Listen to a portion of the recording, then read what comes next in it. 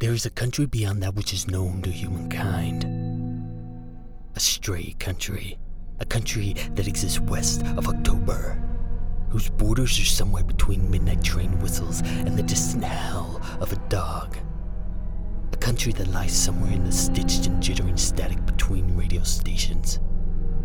A country that drifts through America like a traveling salesman, but every now and then stops to nest on a small town, a small church, a single street, and maybe, just maybe, some kind of delayed radio broadcast you've stuffed in your ears.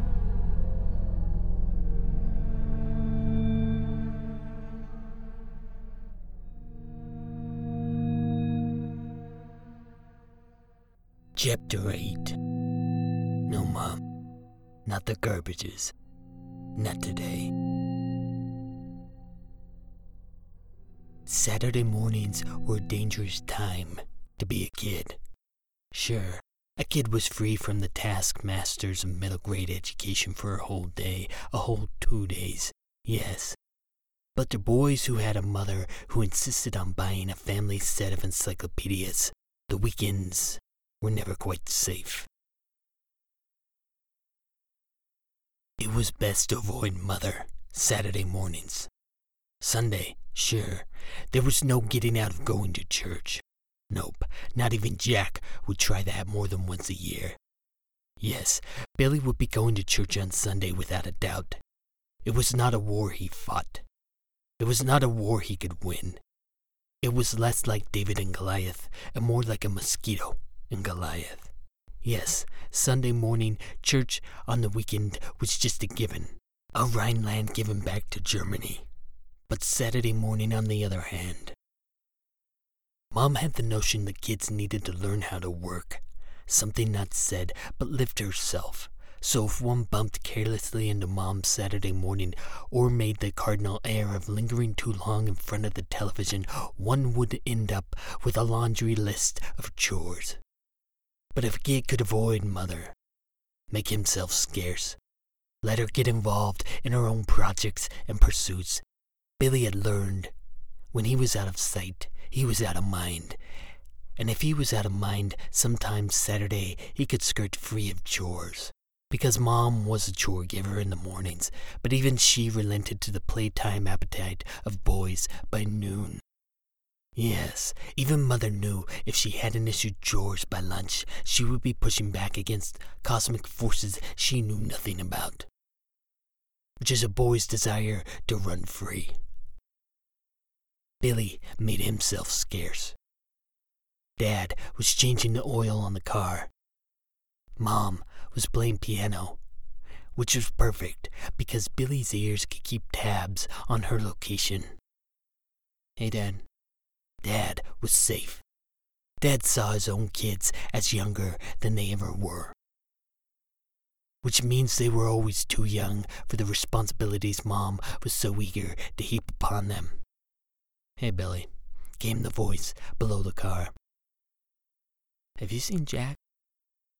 I think he went to soccer, came a grunted voice, trying to wrench free the oil filter. What time?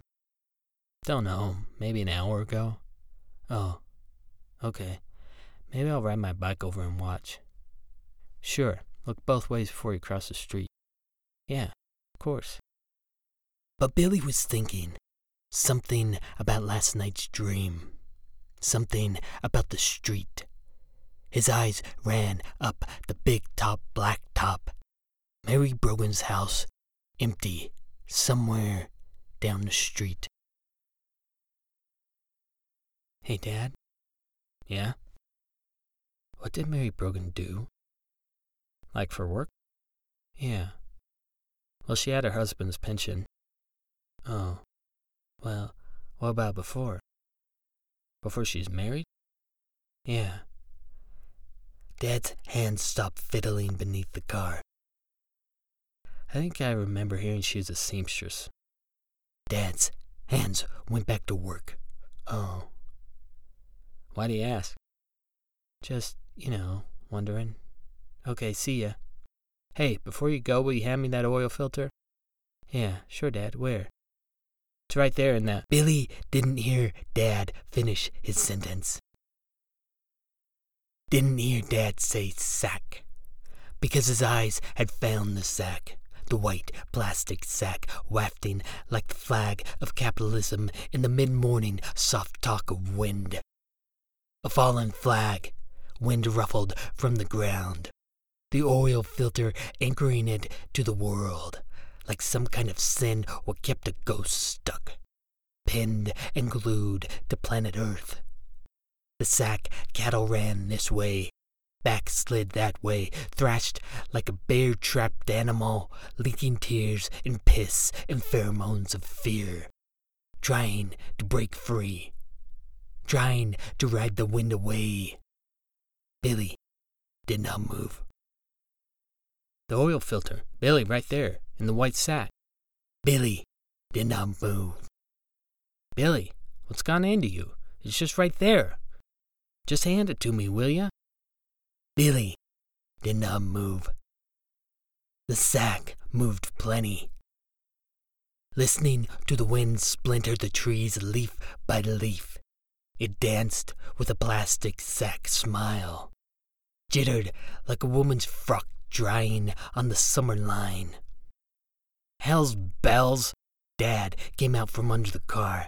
It's right here, he said as he reached a hand into the sack. No, don't, Billy said, surprised by his own violence. Dad looked him quizzically, hand held midair, ready to dive down and pick filter from plastic womb. Why not? Dad's hand dove. Billy's hand reached to stop, held lifelessly in November nothing, like a hand might rise stupidly to block a bullet. Then out came Dad's hand, oil filter and all. The wind freighted the sack wild away. Damn it, get it, will you, Billy? Billy did not move. Dad watched the sack fly away like a kite, dancing the madcap sky, feeling a minor sin for the littering. What's gone into you? Dad looked, waiting for an answer. Dad looked on. I thought I saw... Dad did not blink. Spider in the sack. Dad rolled his eyes, rolled back under the car. Someday, Dad's voice came out from under the carousel machinery. You'll learn spiders aren't worth much worry. Why is that? 'Cause there are things worth more worry, son. Billy knew he was talking about money, and jobs, and mortgages, and taxes, and Roth IRAs, and timing belts, and voter duties, and compound interest gains, and stock market losses. But he couldn't help but watch the white plastic sack get all tangled up in the shitstorm sky. Out there on the wind, crackling with noise that sounded like someone sifting the radio dial for sound. It was a kind of sound that blew through a boy, blew through a man. There you are. Shit. Billy hadn't kept an ear out for Mom's music. I got a list for you, Billy. Mom always had a list. Hell, it was too late now. There was no running, no bolting for the prison gates, no place to go anyhow. Billy winced. Mom handed him a note card full of cruel and unusual. Wipe down the window sills, dust off the furniture, rake the leaves, clean out the old bird fountain in the backyard, all the way to the bottom of the list. Empty the garbages. No, Billy said mutedly. The sooner you start, the sooner you're done. No, Mom, not the garbages. Not today. But a mom couldn't hear her son, because kids are so new to words, have so few, and adults forget that. Adults who've browned their eyes with dictionary lookups forget kids don't even know what a synonym is. Adults who've had 30, 40, 50 years picking up loose change words off grocery store floors forget what it's like to have just one goddamn penny to spend. Adults who stumbled into words carried on the back of friends. Adults who out of boredom have bartered with crossword puzzles for a bit of understanding. Adults who, above all, had their jaws held open wide while the world around them shoveled heaps of the strange sandwiches made of sound and meaning belly deep, yes. Adults forget what it's like to have only a small fistful of words. Adults forget that when a kid doesn't have the tongue bullets to shoot, that kid can't say the difference between I don't want to make my bed today and I can't make my bed today. Billy had said no, Mom, not the garbages. Not today. Because he didn't have the words to say, Mom, I'm really freaked out. Because there is that garbage truck that picked up Grandma and Grandpa's garbage, and have you ever seen the man inside? Well, I've seen that truck past 100 times, maybe 200, maybe 300, and I've looked. And I can't see anyone driving it. And if no one is driving it, then that means something's wrong. 'Cause cars don't drive themselves. And Grandpa talked to the garbage man the day he died. But Grandma didn't see the garbage man, and then Grandpa had a heart attack. And I saw a garbage sack coming out of their garage as we were driving away towards the hospital, and now Mrs. Brogan's dead. Not from the cigarettes, no, but from cracking her head open like an egg on the counter what held omelets and McMuffins and on Halloween. And that night I saw the garbage sack again. And it was watching me. Or at least, I felt watched. And how can you feel watched if something isn't watching you, Mom? And I don't know what's going on, but I'm really goddamn scared. And yeah, I just took the Lord's name wrong so you would hear me. And listen and understand, Mom, because I'm so goddamn scared because there's something wrong in the garbage, don't you see? Because that ambulance that picked up Mary Brogan's body smelled just the same as the garbage truck. And what if they are the same thing? What if people are just candy bars with chocolate and caramel souls, and the body's just a kind of wrapper? And so the ambulance is just a garbage truck come to pick up our cigarette butt bodies smoked dead. But we don't like that idea, so we paint it different and put lights on the stupid thing and say, sure looks different, that ambulance. See those lights up on there? Well, that means it's important. Yeah, ain't never seen a garbage truck with lights on it. So that's your proof. They aren't the same.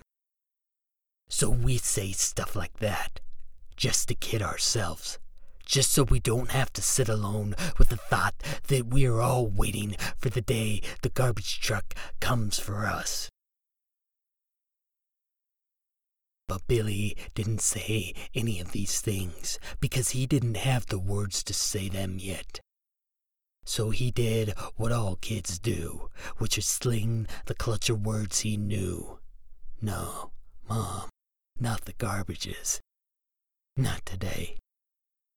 And opened his eyes wide to hope the parent would look into the drawn windows and see the sad story playing out inside the eyeballs. But Billy's mother didn't look into her kid's eyes often. It was a very hard thing for her to do. And when she did, it was like she hadn't seen anything. William Blake Masters, I don't want to hear it. Not today. And Mom was gone. Just like that.